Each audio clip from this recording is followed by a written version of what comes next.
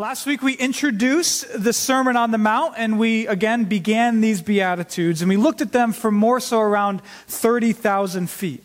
And it's important for us to begin here this morning to briefly review what we covered last week, because last week we basically prepared ourselves to rightly understand and apply Jesus' teachings here, especially because Jesus' teachings are so often misunderstood and misapplied. And so as a quick recap of last week, remember we had one main point about the Sermon on the Mount last week, and then we had three quick points about these Beatitudes. And so first, concerning the Sermon on the Mount, remember we talked about how the main lens through which to rightly read and apply Jesus' teachings here is that this is the King, and he's talking about his kingdom, and he's mainly talking to those in his kingdom. Again, this is the King, the Savior King, and he's talking about and especially to those in his kingdom. And listen to the first half of last week's message for more on that, but seeing Jesus' teachings that way is crucial, because that means that Jesus doesn't teach any of this so that we can rule ourselves or so that we can save ourselves. Because remember, Jesus knows he's the King and he knows he's the Savior. And so rather, Jesus is teaching all this because this is just what his kingdom is like. And because for those of us who are saved by the King and who are in the kingdom, we therefore want to follow our King like this. And so that's how we should read the Sermon on the Mount as a whole. But then what about these Beatitudes? Well, again, last week we quickly saw three overarching things about these Beatitudes. Three overarching things. Number one, remember we talked a lot about that word blessed. Blessed.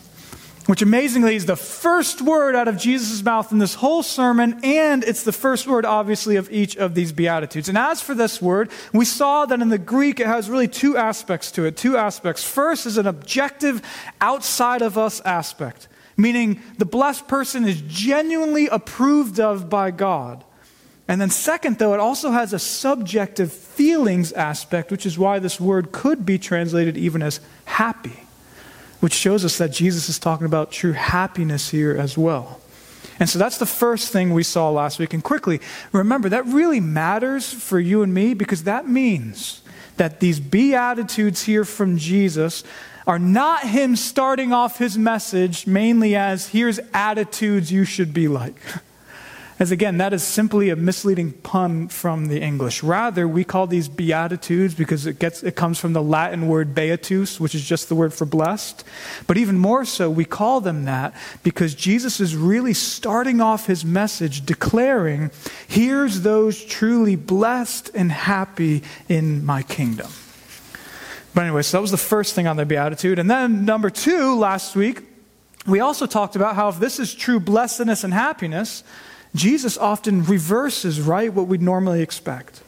These are counterintuitive at times, which in brief does show us that we do need to listen to Jesus, to our King, about true blessedness and happiness. We can't just follow our own hearts or follow the way of the world. Which then, number three, and finally from last week, led us to spend some time on how these Beatitudes are structured, right, how they each work.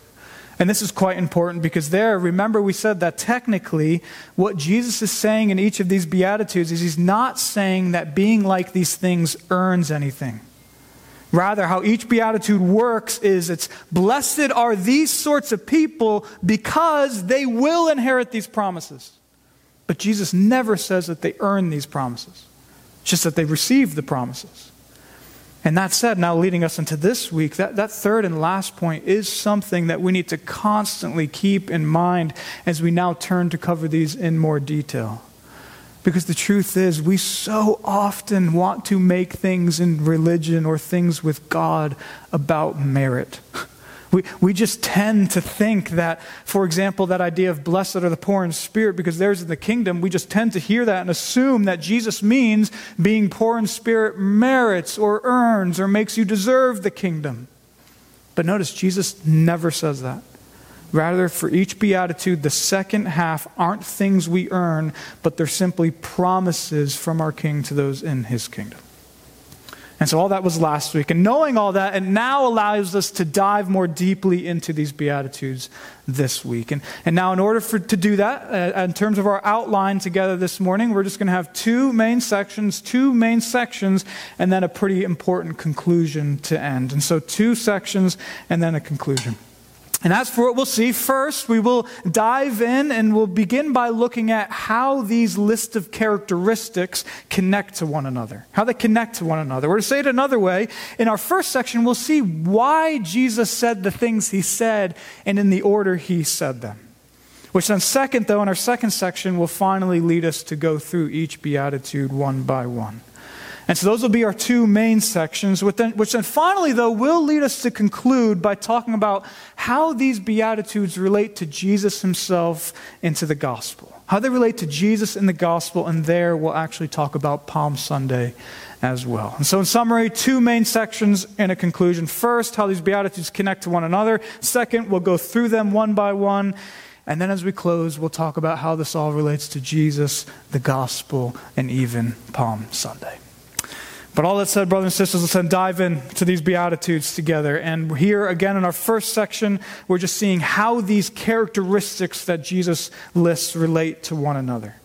And for this, let me just say from the outset that here this might seem at first a little heady or technical, but trust me, seeing this really is so helpful in understanding what Jesus is even saying here and how it applies to you and me. It really is. And so to see this, now look down at your Bibles and just look at these Beatitudes in verses 3 through 12. And keep your eyes on the Bible. And let me just show you the structure of what Jesus is doing here, the order and connectedness of what he's doing. And so on that, the first thing to notice is that actually these Beatitudes all center around one beatitude. They all revolve around one central beatitude. And that's actually verse 6. Verse 6, which says this. Look down at your Bibles, verse 6. Blessed are those who hunger and thirst for righteousness, for they shall be satisfied. And now, as for why that's the central beatitude, in basic, just notice here Jesus is talking about those who hunger and thirst for righteousness. And righteousness is an important word. And it could be translated in many different ways, but in basic, it means aligning yourself with what's true and good and beautiful and right. And specifically, it means aligning yourself with the righteous one, right? The King Jesus. And I do think that saying it that way, aligning ourselves, is better than just saying that we do right. Because to be clear, righteousness, I hope you know, isn't just doing the right thing, although of course that is included. But it also means feeling rightly, living what's beautiful, honoring what's true and good, loving God and others, striving for God's glory and gospel and more. That is all righteousness. And therefore, being hungry and thirsty for righteousness is the central beatitude because that's the most general one and because it really encapsulates everything else. And we'll talk about that more as we go. But anyways, moving on, so that's the central beatitude. And then what happens is, notice that being true, then there's beatitudes which lead up to that and which flow from that. And you can see that because first, looking at your Bibles, concerning those first 3 Beatitudes, they essentially lead up to verse 6. And specifically, those are more about what hunger and thirst for righteousness produces inside of us. Being poor in spirit, mourning our unrighteousness and meekness. And so those build up to hunger and thirsting for righteousness. And then in a symmetrical sort of way, then after verse 6, verses 7 through 9 are 3 Beatitudes which all flow out from being hungry and thirsty for righteousness. And these are more things we just pursue as we live our lives, right? Being merciful to others, being more pure in spirit, and being a peacemaker. And now more could be said on that, but I hope you do see that that's the basic structure. The center is really hungering and thirsting for righteousness, feeling right actions, doing right actions, in line with our righteous King, for the glory of God, for our good and the good of the world. And what does that look like? Well, internally, it's being poor in spirit, mourning our sin and meekness. And then in our lives, it's being merciful and pure in heart and seeking to make peace whenever we can. And then finally, on what Jesus is doing here, that all being the structure is actually confirmed then by those last two Beatitudes and how Jesus ends in verses 10 through 12. Because now look down at verses 10 through 12. So verses 3 through 9 are about hunger and thirst for righteousness and what that produces internally and in our lives. Then what does Jesus add in verses 10 through 12? We'll look at just verse 10 for now to see it. Verse 10. Blessed are those who are persecuted for righteousness' sake, for theirs is the kingdom of heaven. And so if you're tracking, notice that same word righteousness is here again in verse 10. And so think about it. Verses 3 through 9 are someone in Jesus' kingdom hungry and thirsty for righteousness and what it looks like internally and in their lives. And yet what often still happens? Well, even when we're trying to live according to Jesus' kingdom, seeking righteousness still, we're often persecuted exactly for that type of living, for righteousness' sake. That's Jesus' point in verse 10. And that's then expanded on in verses 11 and 12. But there it's interesting. Notice Jesus doesn't say we're persecuted for righteousness' sake again, but instead, at the end of verse 11, he says that you're persecuted on my account. Which is, as we'll talk about later, but finally on the structure that then does show us that yes, all this, just so you know, does center on being hungry and thirsty in Jesus' kingdom for righteousness. But what is righteousness? Well, in Jesus' mind, it isn't some abstract morality.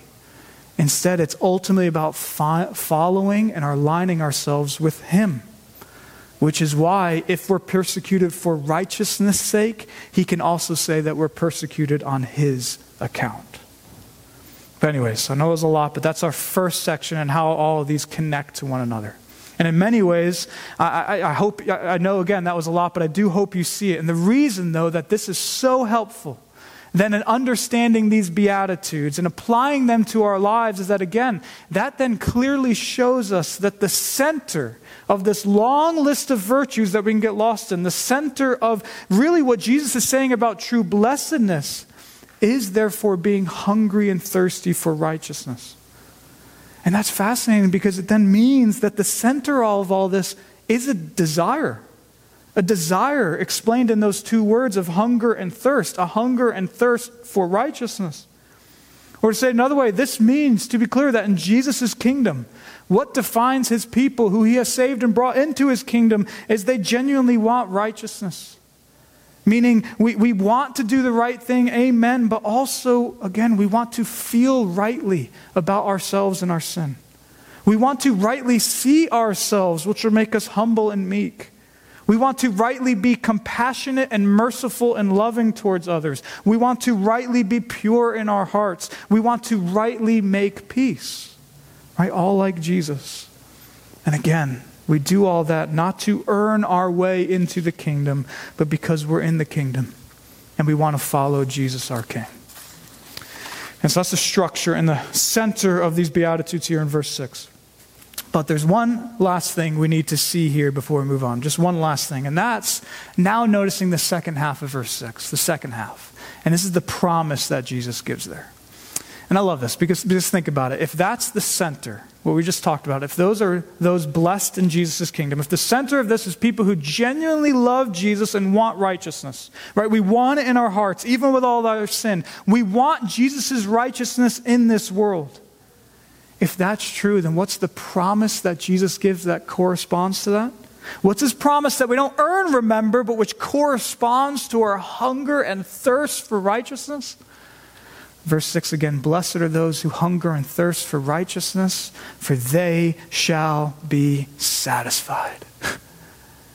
And that is a stunning statement by Jesus. Because just consider what it means. It means that as Christians, again, we love our King. And yes, we know our sin and we know how broken and sinful we are. But man, we really do want to follow Jesus more. And we want the world to follow Jesus more. We want Jesus' kingdom here. And yet, again, for now, his kingdom isn't fully here. We don't love and follow Jesus as we should. Neither does the world. And even sometimes when we try to follow Jesus like we should, we are persecuted for it. All because that's where we are now. We live in a fallen world with fallen bodies, with fallen hearts, even as we hunger, in a sense, for Jesus' ways. And so that's us. But what's then the promise concerning all of that to people like us? Well, again, from Jesus our King, it is that, yes, that's us now. Yes, that's our hearts now. That's how we feel about the world now. But the promise is, again, see it for yourself, that one day that will all change. One day, that hunger and thirst we have for righteousness for ourselves, and that hunger and thirst we have for righteousness for our world and for our universe, it will be satisfied. And why? Well, because Jesus is going to come back. And when he does, he will make everything good and beautiful and right again. And then righteousness will reign and we will be satisfied. That's what our King promises here. And he does so even in the very center of these Beatitudes. And so that's our first section, church, which now leads us to our second, where we'll go through each of these Beatitudes. And we obviously don't have time to go that much detail into each one of them, but it'll be good for us now to go one by one and just understand what Jesus is saying to us. And so that said, let's now dive in together. Let's dive in together. And we'll start with just the first in verse 3. And remember, verses 3 through 5 are more internal qualities that connect to our hunger for righteousness. And in verse 3, Jesus says this: "Blessed are the poor in spirit, for theirs is the kingdom of heaven." So on this terminology of poor in spirit, the idea here is that this is talking about us knowing our inner bankruptcy, knowing that we really don't have anything to offer God apart from his grace. And this terminology isn't something that Jesus made up out of nowhere. Instead, this kind of talk occurs in the Old Testament as well. For example, Psalm 34:18 says this, quote, "The Lord is near to the brokenhearted, and he saves the crushed in spirit." And other texts are similar, but in it all, the point is there's a blessedness, there's a unique happiness in knowing that we don't have anything to offer God on our own. And so that's the characteristic here, but what's then the promise? And remember, this promise isn't what you earn by being poor in spirit. Instead, it just corresponds to the characteristic, or even motivates us to be more like the characteristic. So what's the promise? Well, the poor in spirit, because theirs is the kingdom of heaven. And that shows us that very clearly then. Jesus right away says that his kingdom is not for those who think they can earn their way in. It isn't for those who think that they're rich in spirit or rich in their morality and what they can offer to God. Instead, it is very clear for those they have nothing to offer. They and they alone have the kingdom. So that's the first beatitude. Leads to the second, which is related actually to the first. And I'll look down at what Jesus says in verse 4. "Blessed are those who mourn, for they shall be comforted." So again, this is almost like an oxymoron from Jesus, because he says very clearly, it is the sad people who are actually happy. But what does he mean? Well, he's talking about how our hunger and thirst for righteousness leads us to mourn our unrighteousness. And not only that, but it just makes us mourn in general that we're in a world that isn't right in so many ways. All right, so that's the characteristic. But what's then the promise that corresponds to it? Well, it's that we will be comforted. And really taking those first two Beatitudes together, I hope you know this is Christianity 101. We know we're poor in spirit. We know we have sin, and we mourn our sin in our hearts, and we mourn just so much about our world. But what's the promise from Jesus connected to those things? Well, again, first is that the poor in spirit have the kingdom. And then second, it's that we in God are comforted now, we are forgiven now, and it's that one day we will be comforted more than we can even fathom. Which finally on these first three Beatitudes leads to verse 5. So look there now, verse 5. "Blessed are the meek, for they shall inherit the earth." So this beatitude from Jesus is actually Jesus just taking an Old Testament verse and making it into a statement of blessedness. Because Psalm 37:11 says this, quote, "The meek shall inherit the land." And so what Jesus does is first, he says that meekness, therefore, is blessed. And as for that word meek, it essentially means being humble and gentle, not sinfully self-assertive in how you handle others, all like Jesus was. And so first, Jesus talks about meekness, but then second, that then leads Jesus to give the promise that corresponds to that. And that's how the meek will inherit the earth. which is amazing because, again, this is basically another oxymoron, because who conquers lands in the here and now and in earthly kingdoms? Well, it's the self-confident, the self-assertive. But forever, Jesus says it's actually the meek who are in Jesus and in his kingdom who will inherit the entire earth. And so that's the first three internal characteristics, which then, continuing on, leads, of course, to verse 6 about hungering and thirsting for righteousness. But since we already covered that in more detail, we'll now move past that and flow to look at the three that flow from that in verses 7 through 9. And so as we continue on now on these, first look at verse 7. Jesus says this, verse 7. Blessed are the merciful, for they shall receive mercy. And so again, this is an important one where we need to know very clearly that Jesus is not saying that you need to be merciful enough to make sure that God will be merciful toward you. Instead, he's just saying those who are merciful are blessed because they know that they receive mercy from God.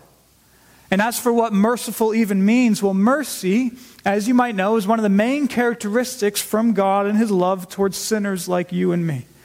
And what it essentially means is it's God seeing us in our suffering that we often even inflict upon ourselves. And mercy is God coming and treating us with compassion, and way better than we could ever deserve.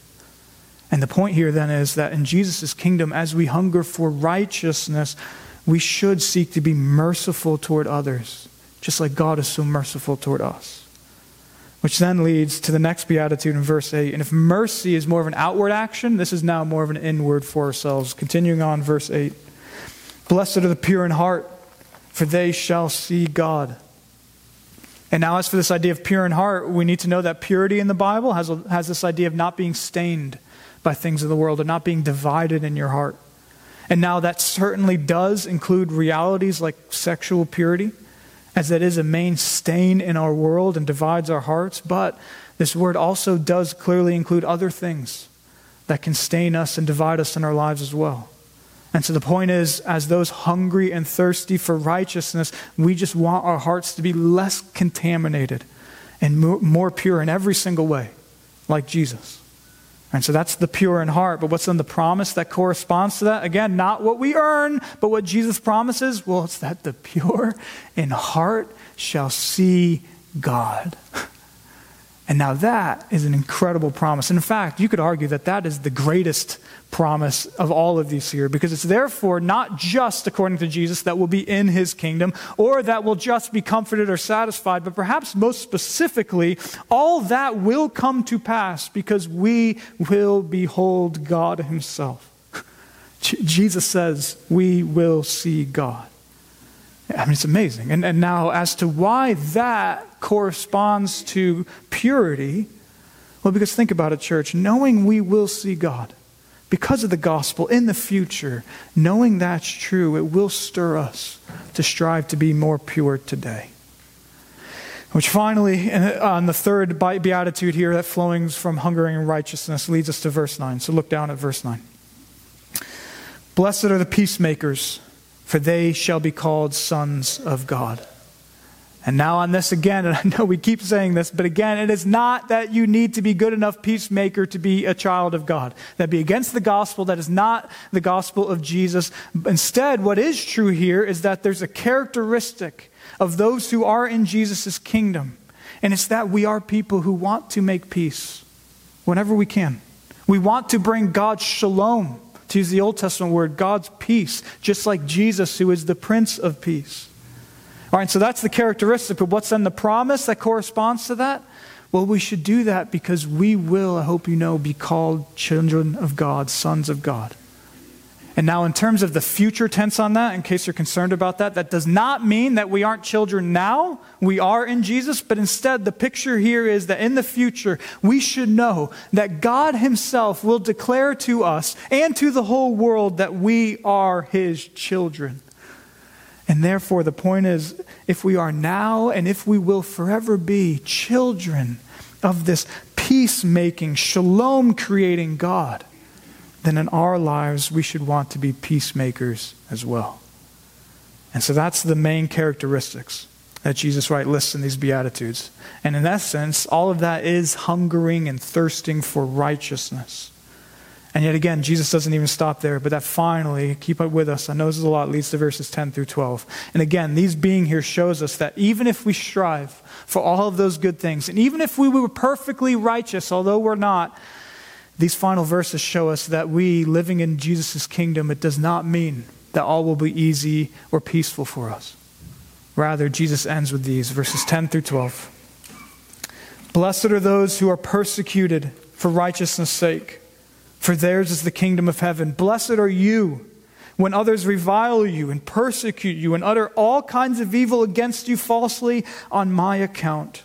Rejoice and be glad, for your reward is great in heaven, for so they persecuted the prophets who were before you. So again, notice, as we talked about earlier, being persecuted for righteousness' sake is the same as being treated falsely on Jesus' account. And Jesus says this persecution, this reviling really can happen in, quote, all kinds of evil ways.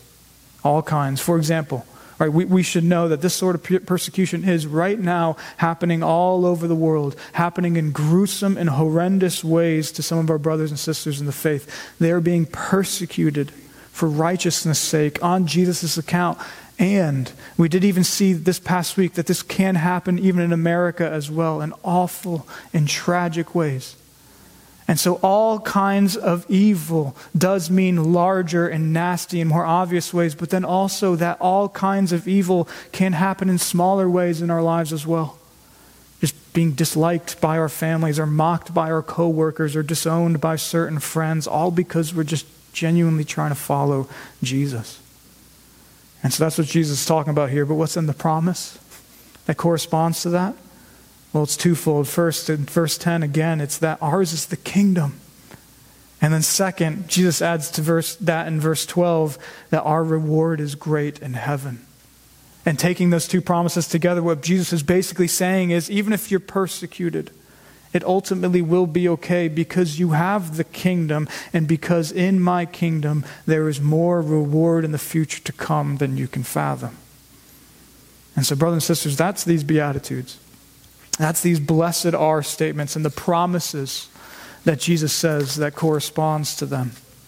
Which all finally on these verses here brings us to one final statement that we haven't talked about, that Jesus says that we can't overlook. Just one final statement. And so that's these Beatitudes. And all of that being the case is why Jesus himself adds one final thing here, one more type of verb even, and it's the beginning of one of these verses. And it's really important and applicable that we all see this, because think about it. As for all of these verses in verses 3 through 11, you can see it. They all start with blessed are, blessed are. And so importantly, in all these verses, just follow with me, Jesus technically is just giving statements about what's true. You notice that? Jesus technically and grammatically, if you will, he's not giving any commands, any do this. Instead, all of verses 3 through 11, Jesus is technically just declaring these are the people who are blessed and happy.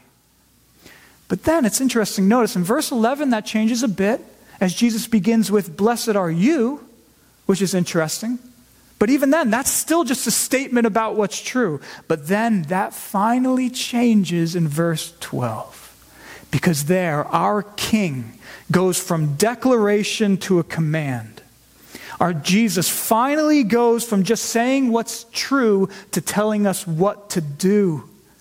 And what does he say? Well, look at verse 12. This is the first command from Jesus in the whole Sermon on the Mount.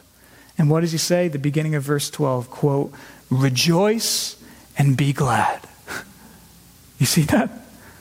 And in the immediate context, in verses 10 through 12, obviously that's a command to rejoice and be glad even in the midst of persecution. Since you have a reward and since we're in line with the prophets, the righteous prophets before us. But then also I do think that rejoice and be glad emphatic command in a way does apply to all of these Beatitudes. Because think about it, if this is all true, if these are the people who are blessed and happy, and if it's true that by Jesus' grace alone, those of us who are saved are in his kingdom, and then if it's true that these promises from Jesus will come to fruition, then what's the only proper response? Well, it's not mainly now go and do better. Right? I mean, yes, there's a sense that that's good. Amen. But first and foremost, our response is to believe all these things and therefore to rejoice and be glad. And again, that is the only command in all of verses 3 through 12. It really is. Everything else is a statement about what's true. And so, yes, let's take these Beatitudes and try to be more like these characteristics. In particular, let me say, if the Spirit of God this morning who inspired these words pricked you with one of those things this morning, then please follow his leading and go and apply this to whatever that is in your life. And so, yes, let's all do that. But again, apparently from Jesus himself, he wants us to hear these things and he wants us to rejoice and be glad in him. He wants us to gladly, with our hearts, receive all of this because that's true faith. Because that's really embracing Jesus, and because it's then and only then that we'll go and live accordingly as his blessed and happy and glad disciples in his world, even in the midst of hardship. And so that's our passage, church. That's how all these connect. That's each beatitude more specifically, which finally, as we said earlier, leads us now to conclude by talking about how this all relates to Jesus and the gospel and even to Palm Sunday. And I want to end this way because I think it's totally providential that we covered these Beatitudes in detail here on Palm Sunday. Totally providential. It's actually fascinating, and I'll just be honest, I did not plan for this. And I say this because, okay, so we've now spent 2 weeks in these Beatitudes, and hopefully we now see that this is our King talking about true blessedness and how we have true happiness in his kingdom. And yet we need to know that that word blessed then, from here on out in Jesus' teachings, and really in the whole Gospel of Matthew, it isn't actually that common of a word. It isn't. It shows up a few times in kind of big ways scattered throughout, but it isn't that common of a word. But then, it does come up in a climactic way in Matthew 21. Matthew 21, when Matthew is describing Palm Sunday. Because that's for what's happening on Palm Sunday. Matthew chapter 21. In this account, Jesus is entering Jerusalem. And the crowds, amazingly in a way, they recognize to some degree who Jesus is. As he's coming on that donkey to fulfill that prophecy from Zechariah about the coming king. And so entering in is the king. He's coming into his city. And in that context, what do they famously cry out about Jesus? Well, listen to this. Matthew 21:9. And notice how this relates to the blessed Beatitudes. Matthew 21:9, quote, "And the crowds that went before Jesus and that followed him were shouting, 'Hosanna to the Son of David! Blessed is he who comes in the name of the Lord.'" And man, I love that, because just think about that then. So we've talked a lot about blessedness in these Beatitudes. We've seen Jesus himself talk a lot about it. And yet, even in this book of Matthew, who is the ultimate blessed one? Or better yet, who is the one who perfectly does not only hunger for righteousness, but fulfills all righteousness? Who is the one who above all was unjustly persecuted for righteousness' sake? Well, of course, Jesus. Blessed is he who comes in the name of the Lord. And in fact, scholars will even point out that for the majority of these characteristics in the Beatitudes, Matthew in his book is very careful to use these same exact words at some point to describe Jesus. To describe Jesus. And so that's these Beatitudes in Palm Sunday. But then how does that relate to the gospel? To you and me? Well, think about it. If that's Jesus, if Jesus is the one who alone truly hungers for and fulfills all righteousness and is deservedly blessed, then what's the gospel? What's the good news? Well, it's that the King, who alone is deservedly blessed, it's that he apparently does what's needed to be done to get people into his kingdom. And then once they're in his kingdom, he shares his own blessedness with his people. Blessed are these people who are in my kingdom. Blessed are you. And really, that is the essence of the gospel. And that's then how these Beatitudes relate to Jesus and the gospel. Because one last time, I really do hope that we all now see that these Beatitudes are not things we need to now go do good enough to be okay with God. Nor are they mainly commands, because they aren't. Instead, they're mainly the king declaring to his people that his people are truly and forever blessed. And so that being the case, the question then is, though, for each of us, but how is that possible? How can we be blessed like this? I mean, why do we get these promises? Where does our blessedness and approval from God and our happiness come from? And the answer really is Jesus. Our blessedness in the kingdom is the king's blessedness shared with us. And brothers and sisters, that is the gospel, because the gospel is that we cannot earn or merit or deserve our own blessedness. Rather, it's that we, by grace alone, through faith in Jesus alone, because of what Jesus did in his life, death, and resurrection alone, we're blessed in the King himself. And that means, just a couple more minutes and we're done, it means that to really bring this home and to now finally take this one step further, it means, church, that the gospel of Jesus then, and Christianity then, just think about it, it isn't that we only trust in Jesus to save us from hell, or that we only trust in Jesus to have our sins forgiven, or we only trust in Jesus to get entrance into heaven. Now, those are absolutely all true, but man, I hope you know that while those are gospel realities and they are sweet, Christianity is so much more than those things. And even the Beatitudes shows us that. Or to say it another way, if you are here and you just kind of tend to think that Christianity is mainly about morality or avoiding hell or just having our sins forgiven, then honestly, you need to know you're missing a lot of it. Because even more so, what is Christianity? Well, above all, Christianity is about us being restored back to a relationship with God, with our Savior and King Jesus, and all that that entails.